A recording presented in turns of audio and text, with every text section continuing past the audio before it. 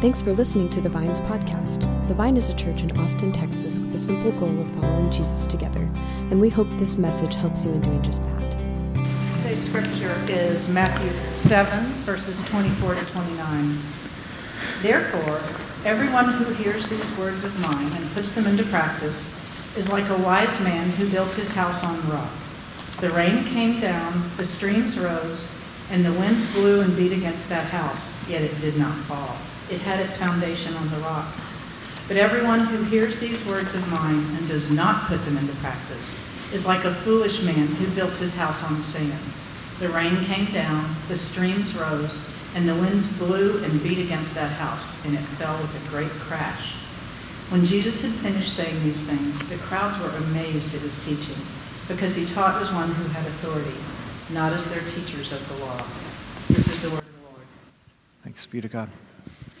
Today we're entering a new sermon series called Guardrails. Last year, or about half a year ago, our staff went away for a day and dreamed together, discerning who we were forming to be as a community. What are the values that we want to live by? What are the things that we want to keep as a part of the culture that we're building here as a church? And we end up writing out 10 phrases that we end up calling guardrails. And these 10 phrases are phrases to remind us of who we hope to be, who we believe that God's creating us to be as a community. And the reason why we call these guardrails are for two different reasons. The first is because guardrails keep you safe. When you're driving 60 miles per hour down the road and the guitar solo of Bohemian Rhapsody happens, or you're texting you shouldn't, or you're distracted by dropping your bag of P. Terry's fries or whatever, and your cart ventures off, the guardrails are there to keep you safe. But the second purpose that guardrails have is they create boundaries to free you. So imagine, if you will, a 5-year-old's birthday party at a bowling alley. And they have that little ramp down there, and of course they have what? The bumpers come up.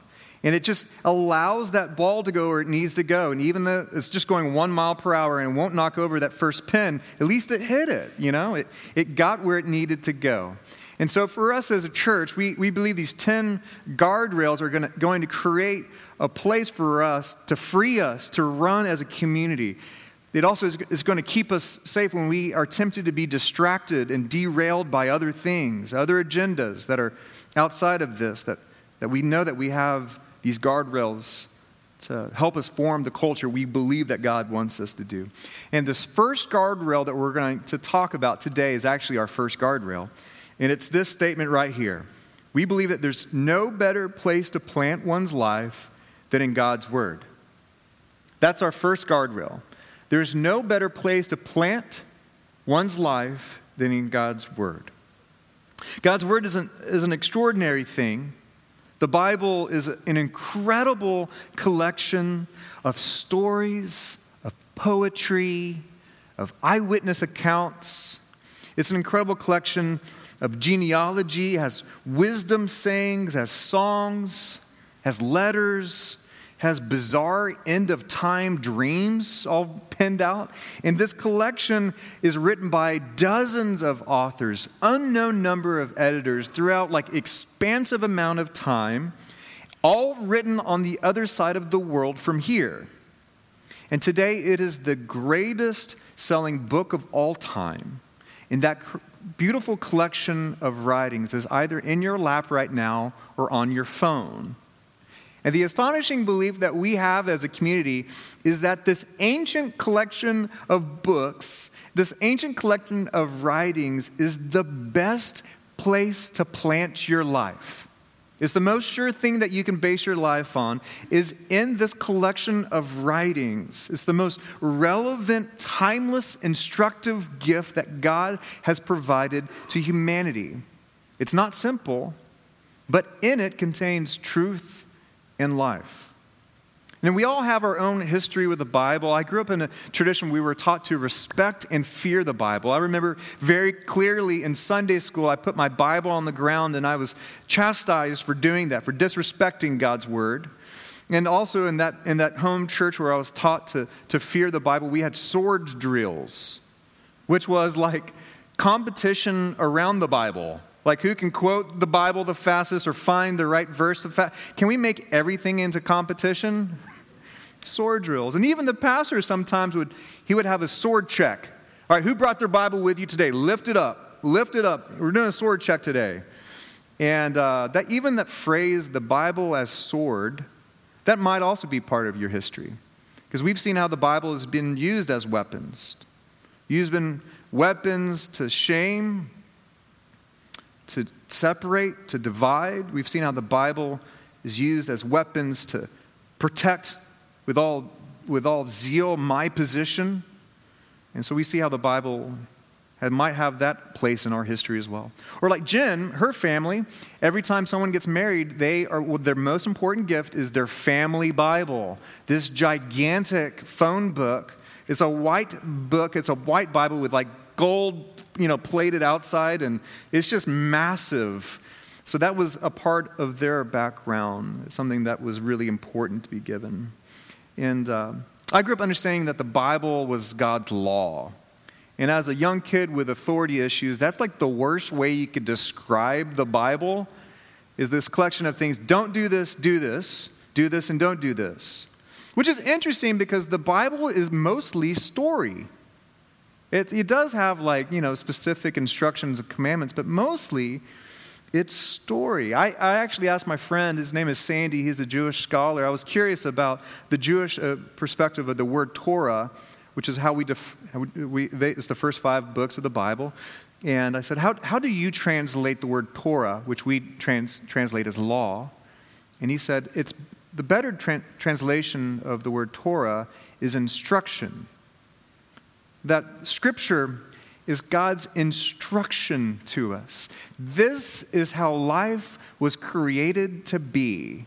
This is how you were created to experience life and goodness. This is instruction for how to have a great relationship with me and discover who you are. The Bible is not holding us back from the good life. It's teaching us how to experience it. So for us, as a community, we are going to hold this belief that there's no better place to plant your life than God's instruction of how to live well. This might be the ultimate guardrail. The psalmist described the Bible like this: your word is a lamp for my feet, a light to my path. That's Psalm 119, 105. God's word illuminates our life. It illuminates our path. It shows us how to go the right way. One of Jesus' most profound sermons was the Sermon on the Mount. It started in Matthew 5, and it's this incredible sermon that Jesus preached. And at the very end of Matthew 7, Jesus wraps up the whole sermon with a parable, with a story.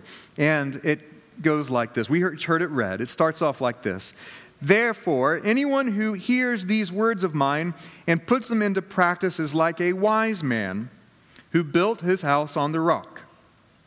This teaches us that the most important decision we will ever make in building our home is not the color granite the countertops might be. It's not the roof. It's what? It's how we choose the foundation. Are we going to choose a sure foundation or not?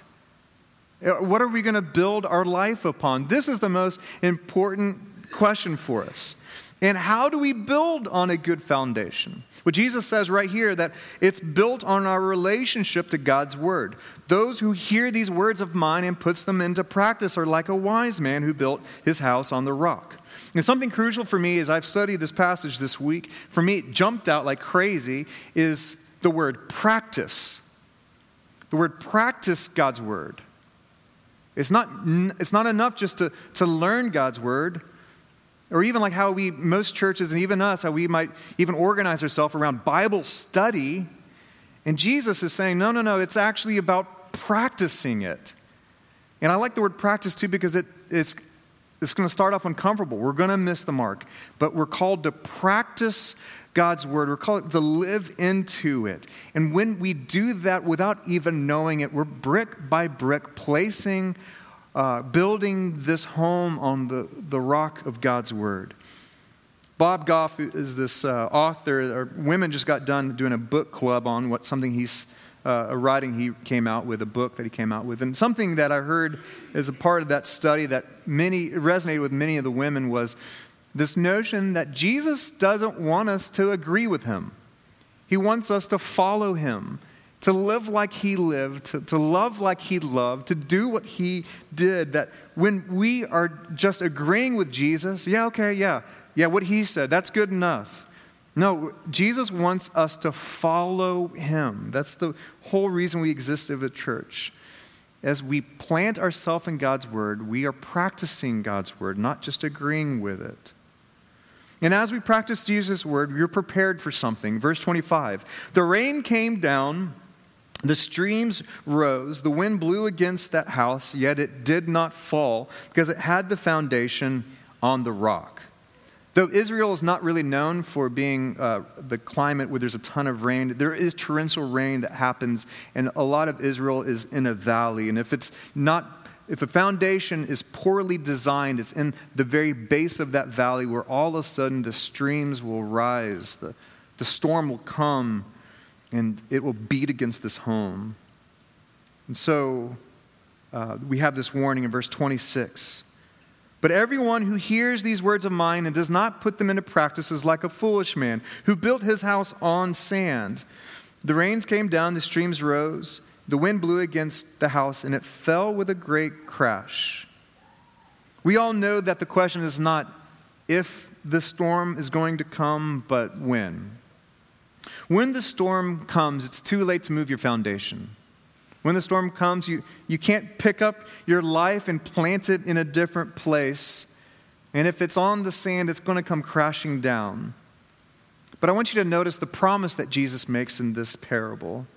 The promise that Jesus says here is that the house built on the rock will stand.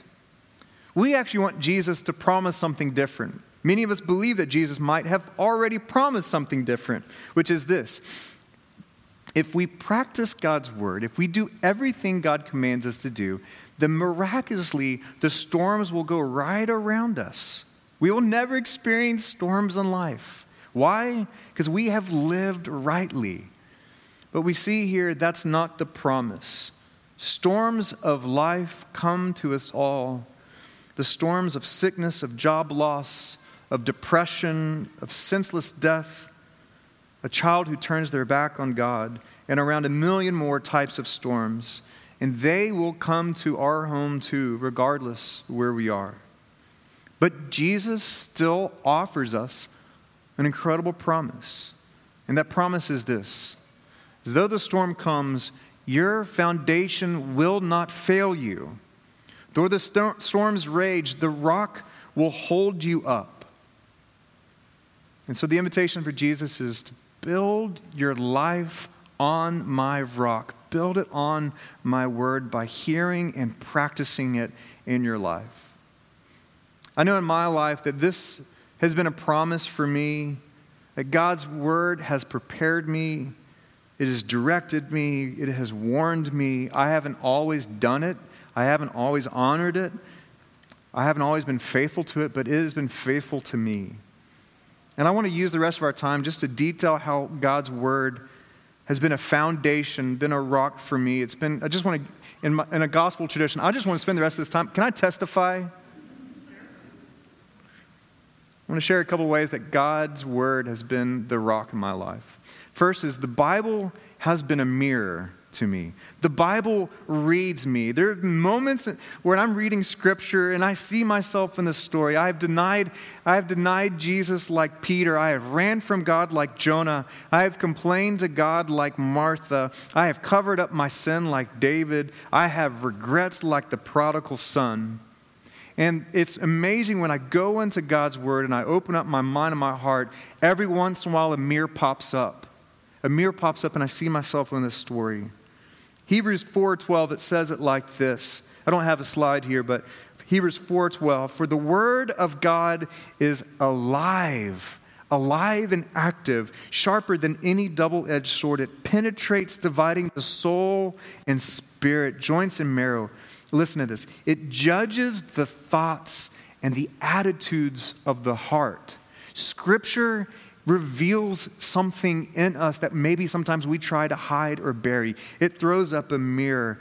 And again, Scripture does this, but it doesn't just do this to shame us. It shows us the way home.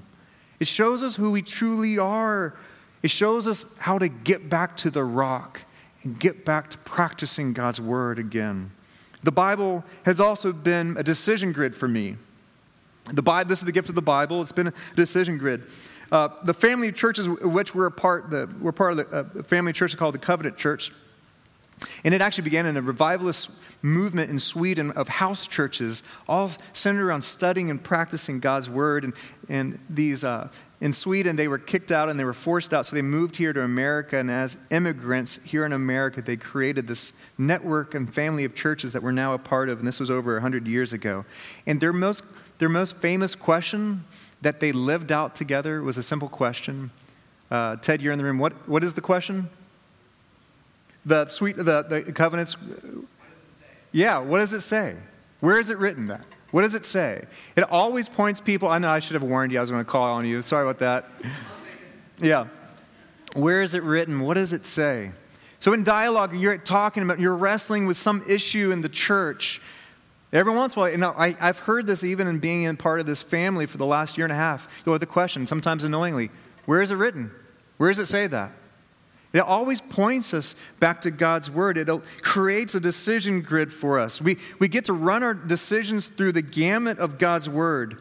And this is something we're going to do as a church. We're not going to make a big decision as a church without running it through the gamut of God's word, running it through this decision grid, because this is the gift of the Bible.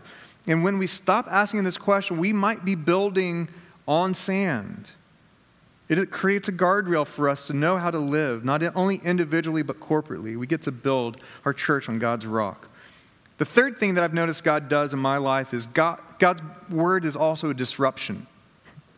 We want to say that the Bible is all hunky-dory, it's obvious, it's simple. And it's not been the case for me in my life. More often than not, especially as of lately, the Bible disrupts me. Disrupts my life, and it disrupts my view of God. I might be alone in this, probably not, but I have spent years making a perfect box in which God exists. And this is how God functions. In this little box, it's nice and tidy and all systematic. And then all of a sudden, God's word disrupts that. And the way in which I see my life is black and white, and the clarity that I once have had, sometimes the Word of God disrupts that too. It challenges me. If you haven't been challenged by God's Word, been made uncomfortable by it lately, you haven't read it, if you don't have a complicated relationship with God's Word at times, maybe you haven't read it more honestly because it's complicated. And I say that in part to let you know that if there are times where you struggle with God's word, you're not alone. I do too. I wrestle with God's word at times. And what I've grown to understand is wrestling is intimacy. I promise if I were to choose two people, come over here and wrestle, you would grapple with each other, it'd be awkward. Why? Because it's intimate. And I feel like God's word exists outside our comfort sometimes, so we have to wrestle with God's word. We have to seek it in prayer. Maybe we have to talk to someone and go, man, what do you do with this issue? What do you do with this story and this passage? That seems more like a relationship, an honest, sincere relationship, than a nice and tidy box. And God's word also disrupts my life, my plans, my comforts, my future. And it's a gift to us. Scripture gives us permission to wrestle with God.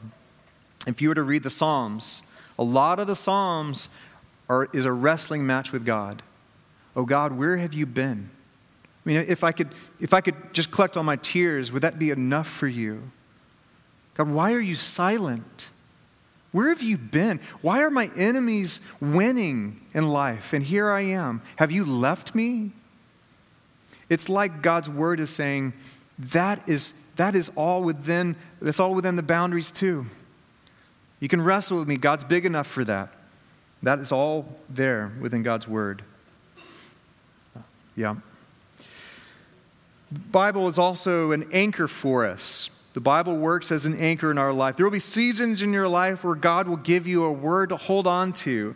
There will be seasons in your life where you feel like you're living on the sand, where your life has come crashing down, and God might give you a word to cling to. I know when Jen and I were praying and discerning about leaving a church to plant this church with Ted and Tara and a group of people, we were seeking this out, and God gave, I know this sounds uber religious of me, but I feel like God gave me a word for me to cling to. It was Philippians 1:6. This is my screensaver of my phone at the time, right there. And it was Philippians 1:6, being confident of this, that he who began a good work in you will carry it on to completion until the day of Christ Jesus. I had to cling to this word over and over and over again. Okay, God, I'm confident of this, that you're going to carry this on to completion. And I don't know what that completion is. I'm not saying it's success. I'm not saying it's something big. We're going to be faithful to this, and you're going to be promised to see us through. That was an anchor for me to cling to, that God sees us through. Even Jesus, when in the desert, when he was being tempted, the enemy was coming at him. 3 different times he was tempted. Do you know what Jesus said in response to the enemy? He quoted Scripture. Deep in his soul, he had these anchors he was holding on to keep him faithful. And we need anchors, and the Bible gives us an anchor. And lastly, the Bible is preparation. I want you guys to join me in a thought experiment. Let's believe, I know maybe there's some of us in this room who we don't know where we stand with Jesus today. So let's do a little thought experiment. Let's believe for a minute that God is alive and active in this world. Let's imagine that God knows you by name, and he has a plan for your life. He's not surprised with what's happened today. He's not going to be surprised by what's happening tomorrow. And like a good shepherd, he wants you to be ready for today. He wants you to be prepared for tomorrow. So what does he give you? He gives you his word that's active and alive. It prepares you for life. And as you come to his word, you're hungry. As you come to his word, he gives you truth to live by. He gives you an anchor to cling to. He gives you a direction in your life. Wouldn't God do that? If your child was hungry to hear from you, wouldn't you turn to them and give them direction? The Bible for me is preparation. It is used to prepare you for the journey that God has for you. My experience in that is one story. 13 years ago, I had just proposed to Jen. It's my wife, Jen, over here. And this story is perfect for our life together. I just proposed to Jen. That next week or so, we took a team of students to Nicaragua on a mission trip. And on the last day there, we were gathered with our team, and we ran out of flights. We added 2 students last minute, so Jen and I had to stay back, and we sent our team on. They flew back to Texas, and we had to stay back. And so we spent that morning at a hospital, and here's me with my long hair in all its glory. Yeah, kind of miss it too. So we spent that morning at this hospital, and I visited with this woman, and I didn't know any Spanish, which is great for me to lead a team on a mission trip in Nicaragua. And this woman, she didn't know any English. And so we sat there in this lobby of this hospital, and she pulled out her Bible. She was ready for the sword drill. Like she had it, I guess. She pulled out her Bible, and because I was on a mission trip, I had my Bible with me. So I was like, boom, check. And she opened up her Bible to a psalm, and she started pointing at it. Psalm 27. And so we spent, I don't know how long, acting like we were speaking the same language. She'd read a little bit of Psalm 27. I'd read a little bit of Psalm 27. She'd look eagerly and start talking about something in that song. And all right, fine. I love this part. This part's awesome. Have you thought about that lately? And so we were just having this beautiful conversation back and forth. And then we left the hospital, and Jen and I decided that afternoon, we had some free time, we decided to take a hike. There's a small mountain behind the walled-in place that we were staying in. And so here's a picture of that day. Yeah, Jen's hair was reddish too. How about that? And what you can't tell is that shirt says, the most touristy shirt ever. It says, Yo Heart, Nicaragua. Pretty awesome. And so we hiked up this mountain. We had it timed out perfectly to hike down before sunset. It was perfectly timed. We got up there, took our pictures, hiked down. And two things were wrong. Well, three, if you want to include the Yo Heart Nicaragua shirt. But two other things were wrong. Is one, we didn't know how dangerous the place was we were staying in. A week before, someone was decapitated outside at our camp that we were staying in. The second thing that was wrong was we came down on the wrong side of the mountain. And so we timed it, like I said, perfectly, so the sun had set right then, and we began to panic, realizing that we were completely lost. Jen and I spent the next, hours wandering around in the dark. We almost fell off a cliff.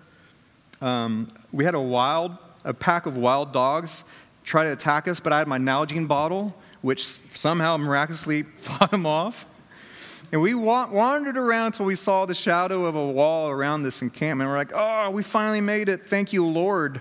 God's been good. He's been faithful to us. Yay. We made it back. And all of a sudden, we started hearing whistling around us and footsteps all around us. And within seconds, we were surrounded by men in fatigues with AK-47s screaming at us. And they were all around us. They forced us on our knees with our hands behind us. And we literally had guns behind our heads, and the people in front of us cleared out. And I had just got done watching Jack Bauer in 24, so I had a lot of thoughts about what I could do or should do. I didn't do anything. But I really thought, oh my God, this might be it. And the weirdest thing, they thought we were spies. We had wandered on a Nicaraguan military base. Oops. And they thought we were spies. I thought the Yo Heart Nicaragua shirt would totally debunk that idea, but I guess not.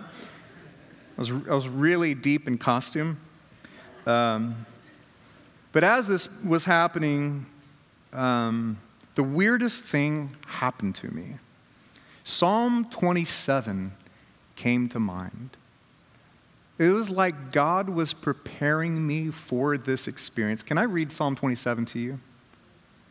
The Lord is my light and my salvation. Whom shall I fear? The Lord is the stronghold of my life. Of whom shall I be afraid? Though an army besiege me, my heart will not fear. Though war break out against me, even then I will be confident. For in the day of trouble, He will keep me safe in His dwelling. He will hide me in the shelter of His sacred tent and set me high upon a rock. I remain confident of this. I will see the goodness of the Lord in the land of the living. Wait for the Lord. Be strong and take heart and wait for the Lord. I don't know what I would have done if that sweet angel of a woman hadn't read and reread Psalm 27 to me to that day. Especially because Jen was screaming for us to run. Bad idea.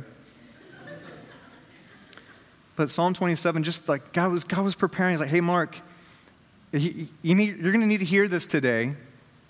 I'm going to be the stronghold of your life. Even though an army besieges you, take heart. You're going to have to wait on me. God was preparing me for that challenge.